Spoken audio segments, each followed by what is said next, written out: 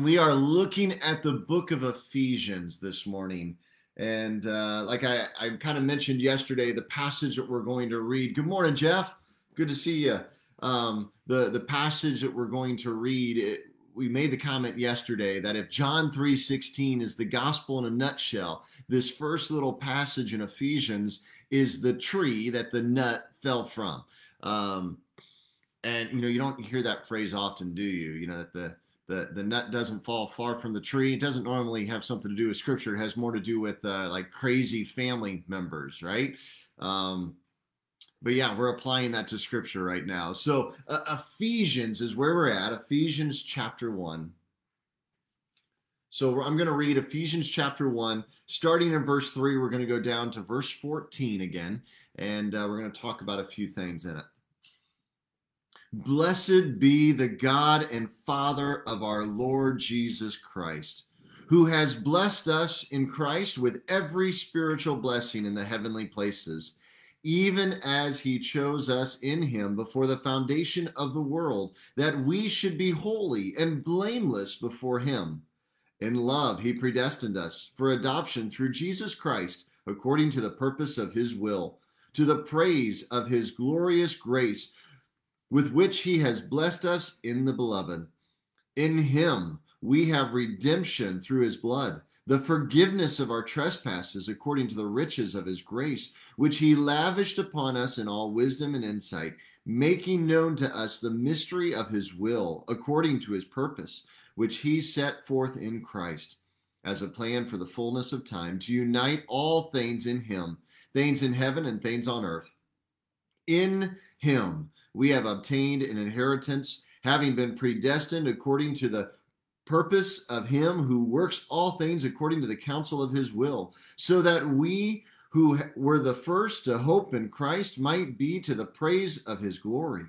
In him you also, when you heard the word of truth, the gospel of your salvation, and believed in him, were sealed with the promised Holy Spirit, who is the guarantee of our inheritance until we acquire possession of it, to the praise of his glory.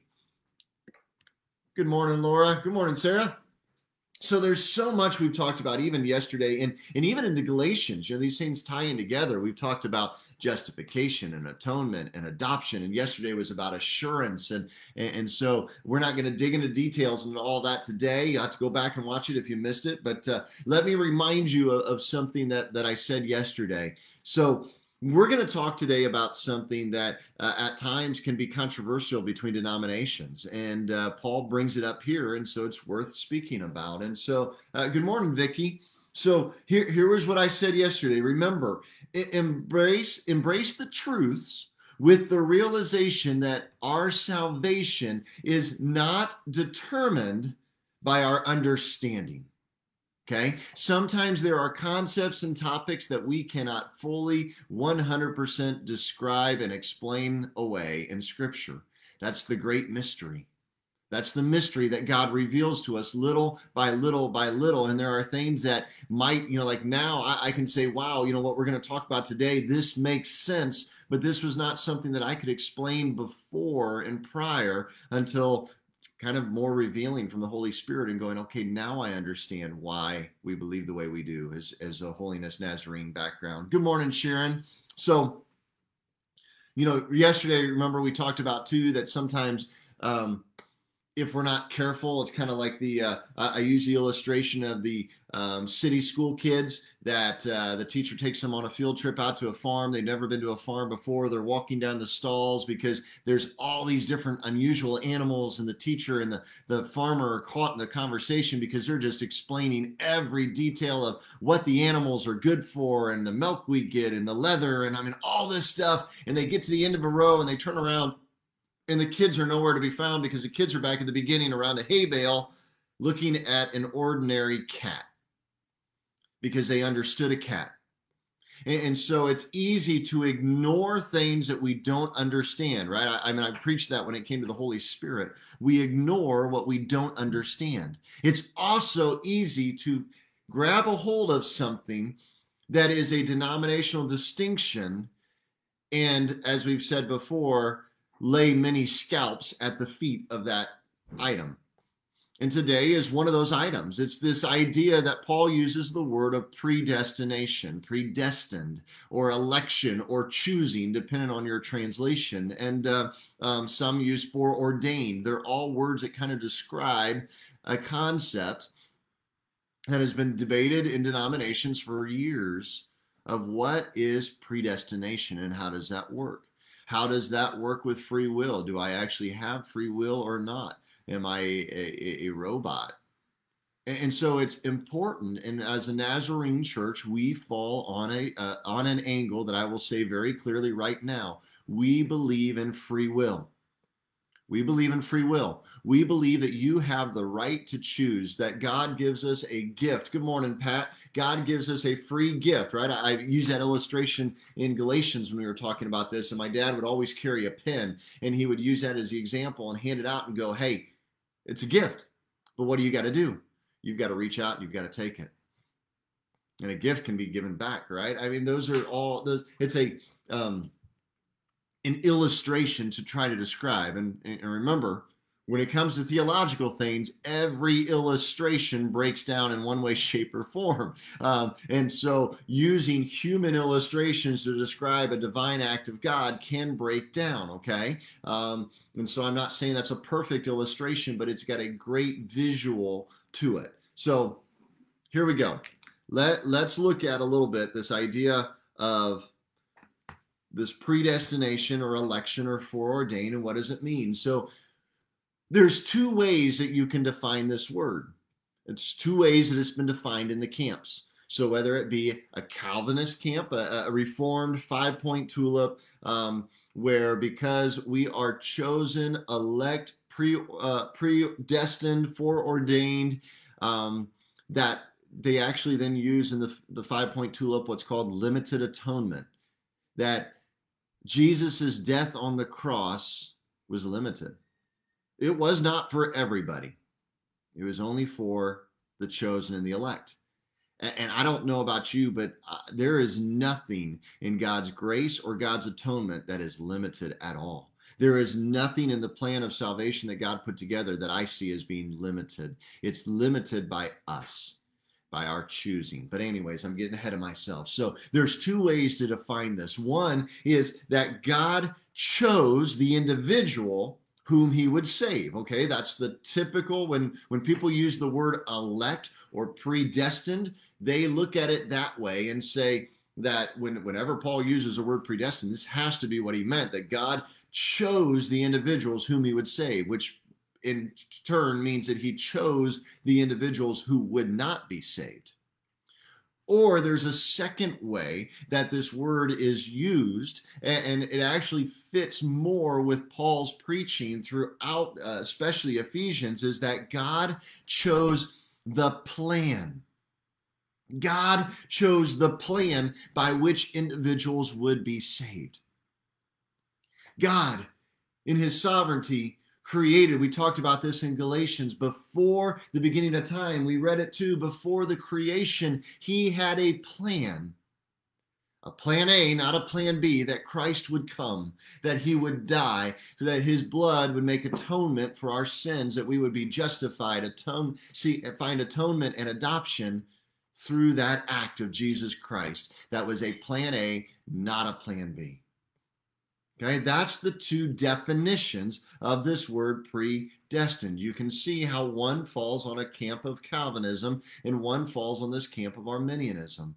That's why we've done damage, if you will, by not preaching passages that use these terms in a holiness, Nazarene, Arminian background, because we're afraid to touch it, because somebody will say, well, you're preaching election. I did have somebody who didn't listen to the whole video that one week and sent me a message and goes, do you believe in eternal security? And I'm like, no. Go finish that video. You know, I mentioned how Wesley himself would use the word elect, how he would use the term eternal security, but not in the definition of God's choosing, but in the definition of assurance, that we in our assurance, that the Holy Spirit gives us assurance, can feel eternally secure, because we know without a shadow of a doubt that we are saved, right? Good morning, Ray. And so those are the two definitions of this thing, predestination and election. That God chose the individuals or that God chose the plan. So Paul says and uses those words choosings and predestines together, that both imply a prior decision by God resulting in the present experience. Okay, the present plan is how he's using it. So depending on your choice, really is how you look at God. So we've talked about lenses. So from a Calvinist standpoint, when they look at it as being the first choice, as being that God chose the individuals before even your birth of who would be saved and who wouldn't be saved, if you look at it that way, your lens of God has to do with looking at God as wise, as being all-knowing, as being his power, and they use the word of God's sovereignty. And that if you choose that way, then you are truly understanding God's sovereignty, is how that argument would go. There's a term in there called now I can't say it. Determinism. Determinism.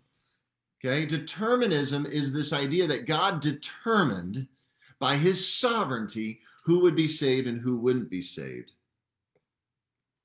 And that's a tough thing to say that God chose you over somebody else. It's kind of prideful in my mind. It's kind of egotistical. And then that God would choose those to be condemned. I mean, in Scripture, we read it that I wish that none would perish, right? I mean, his desire is not that any would perish. Can I tell you that I believe that that view removes the beauty of God's love? It removes the beauty of God's desiring and seeking relationship, right? Exactly, Vicki. That's where we're going with the second part, is the free will that we have to choose. And so if we believe in that first end, it removes God's love. It removes his desire for us to be in an open, honest, pure relationship with him, which requires not a robot, but somebody who can say yes or no, that can choose. He gave Adam and Eve the choice. He allows someone, it's in his perfect love that he allows someone to be hopelessly lost. There's also this idea in him choosing an individual that regardless of whether you're seeking him or not, if he didn't choose you, it doesn't matter. I can't wrap my mind around that. I don't see that in Scripture. When we're seeking him, it's because our heart, through the Holy Spirit, the prevenient grace, is being drawn to him. And so to say that even though you're being drawn to him, but who knows, you may not. I've seen this preached, and it was so sad to see an individual who was a large church pastor who said, you know what, for all I know, I'm not one of the elect, and I may not get into heaven. And he went on to talk about that, and I'm going, there's no hope in that. Where's the hope of your salvation? Where's the hope and joy of the assurance of knowing? And so that's why we as a Nazarene church fall on, in a Wesleyan holiness background, fall on the second definition, that God chose the plan. Before the creation of time, he chose the plan of salvation by which individuals could be saved. We believe in God's justice, that he gives us the right to choose and judges on that.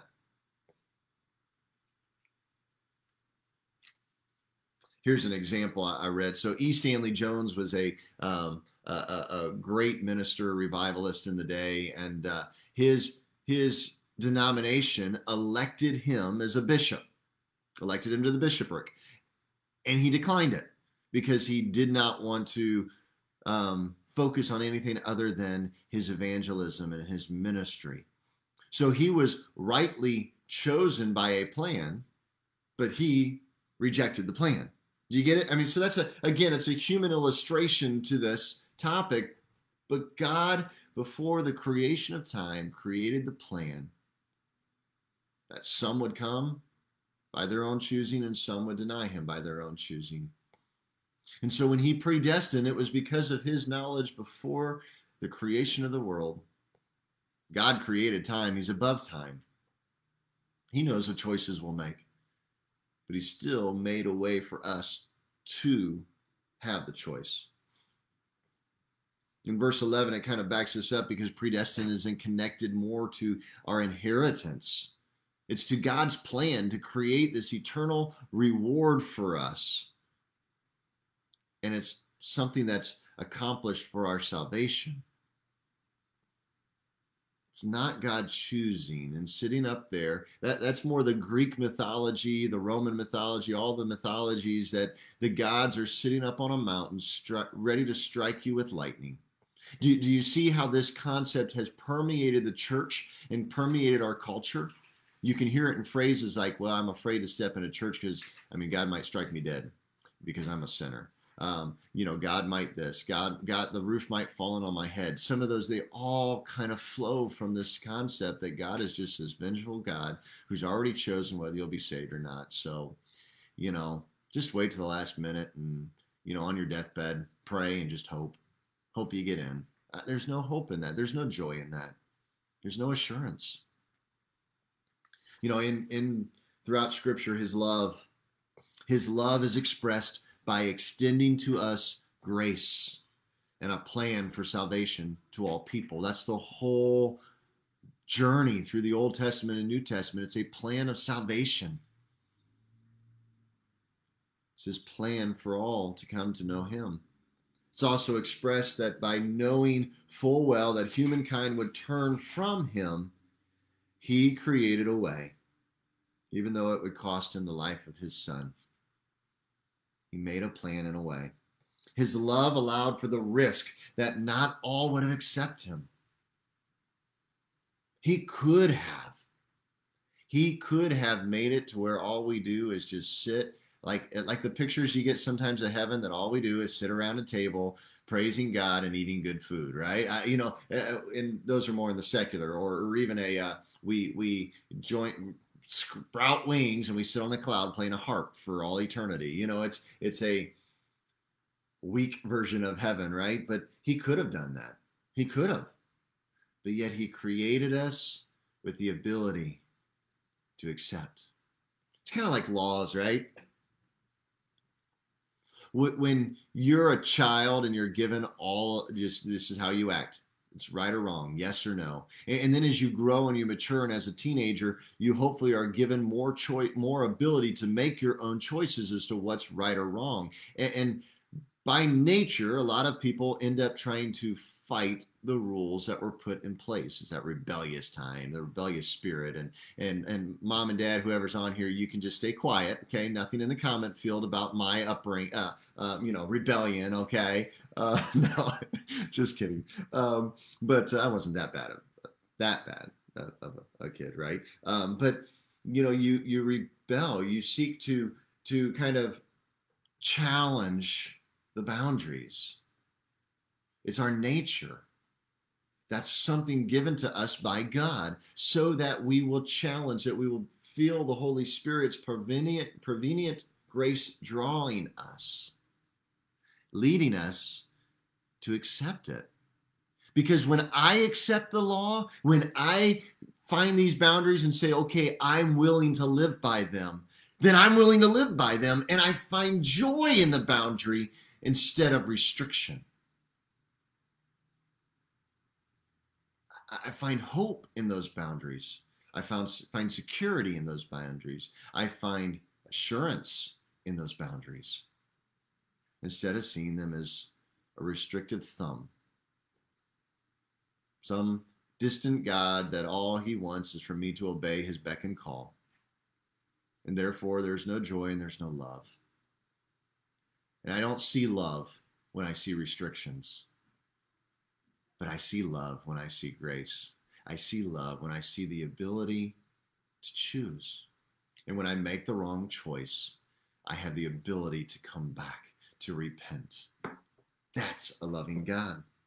He allows for that risk that not all, even though it breaks his heart, that not all will accept him. But when we do accept him, when we do respond to his love, it allows for a personal, real, true relationship. It's not possible in determinism. It's not possible when I'm just a robot who has no say in the matter.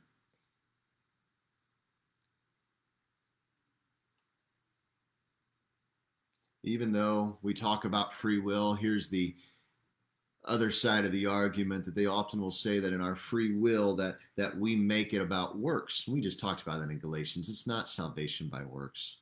That they make it about us, that as if we're putting too much weight on our decision. And I don't know about you. I don't put any weight on our decision. The weight is that I finally came to a point that I said, God, I can't do it. I can't do it on my own. And God reaches in.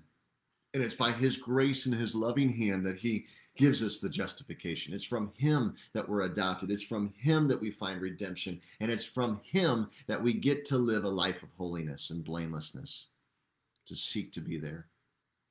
It's not anything of our own. Right? We talked about that in the whole Galatians and Paul and James and all of those. It's all a result of being in Christ. Yeah, so we can give glory to God. And we're dependent on him. You know, God wishes that none should perish, but we have the free will to choose. By faith, we accept the justification and atonement. We receive the adoption that God gives us through the Holy Spirit. You know, adoption, it's a word that Paul is the only one in the New Testament to use this term. And it describes the work of the Holy Spirit. Adoption is in no way something that I can credit to myself. No way. No way I can credit to myself. It's only by the good pleasure of God's will that when we fall on our face, so to speak, in front of him and say, God, I admit I don't have it all together. I believe in you and I confess that I'm a sinner who needs your grace. And God goes, that's it. You know, I'll close tomorrow. We're going to look at this passage. Sorry, not tomorrow, Monday. We're going to look at this passage a little bit more and look at the holiness and the blamelessness, because we can't move on without looking at that. But we can't get to the holiness and blamelessness until we realize the work and act that God does in our lives when we accept him, that he doesn't leave us that way. He continues to work in us through the justification, the atonement, the redemption, the adoption, all of those things that happen in an instant, in the now and the not yet, right? They happen now, but they also have this not yet for the heavenly realms and the heavenly places, all that stuff we talked about yesterday. And so we're going to look a little more at that holiness and blamelessness and how it works out in our lives. I'm excited to kind of talk about that too on Monday. You know, they're character traits that as Christians we should exhibit. It's that holiness and blamelessness, but we exhibit it to God's glory, not to our own. And so we'll look at that. But let me leave you with an old story. So, you know, sometimes there's some weird stories that come out of some of the early church, the Catholic beliefs. But there was one that I really love, because there's some that are downright heretical. And I won't get into all of them. One is actually... I won't get into it. But anyways, there's a story of a vision that a priest had that I think is very kind of fitting to this, talking about God's work towards salvation. So he had a vision, and he had a vision of a ladder going, like Jacob's ladder, going up to heaven. And people and angels were traveling up and down this ladder between earth and heaven. And God spoke to him and said, I want you to come to me. You know, so kind of the act of salvation. I want you to come to me, but you can't use the ladder. And so this man is spending years just studying. He goes through his entire life worrying, trying to figure it out, trying to work it out on his own, right? Work out his salvation. And he's trying to work to figure out a way to get to heaven, to climb a tree. Well, the trees aren't tall enough. To climb a mountain, the mountains aren't tall enough. He can't fly. He can't, you know, he's finally at his wit's end, and he sits down at the bottom of this tree and goes, God, I can't do it. And God speaks from heaven and says, that's exactly right. Now you get it. And he reaches down and picks the man up and brings him up. into his presence. That's the act of salvation. It's not that we are predestined, but that God predestined a way.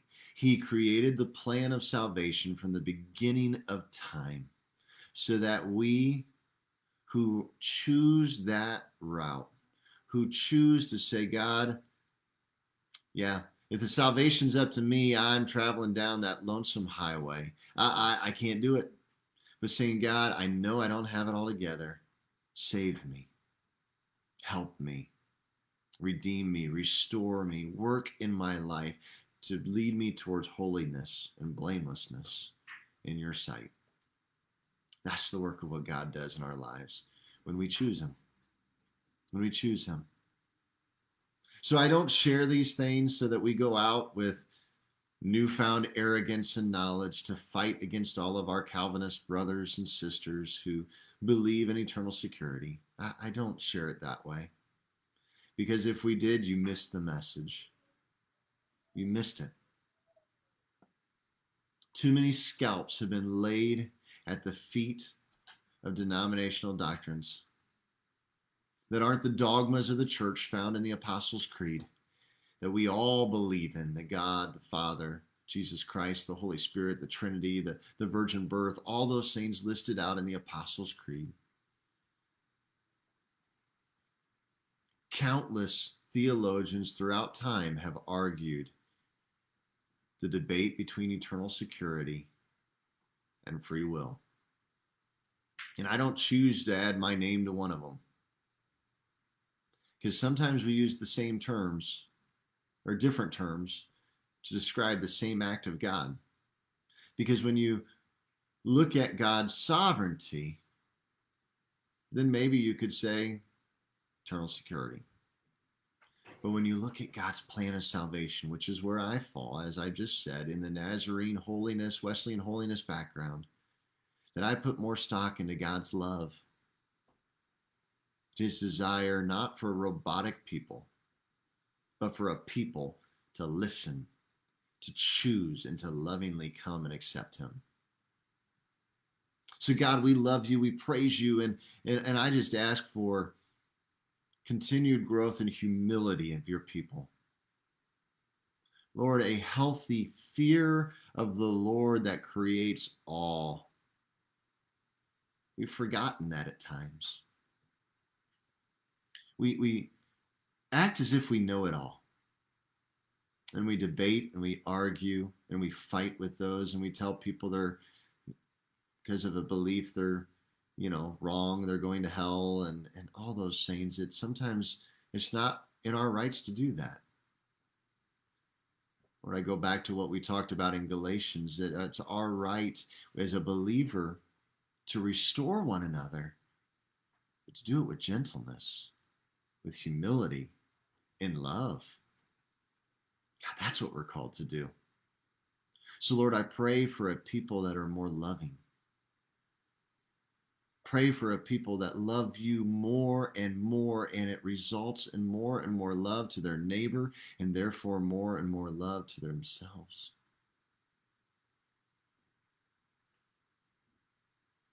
God, may we trust you in the days and times that we live in, that you are working out your plan.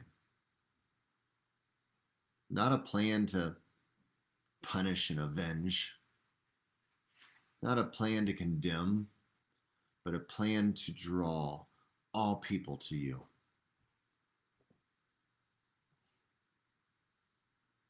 You want each and every one of us to turn to you. We won't.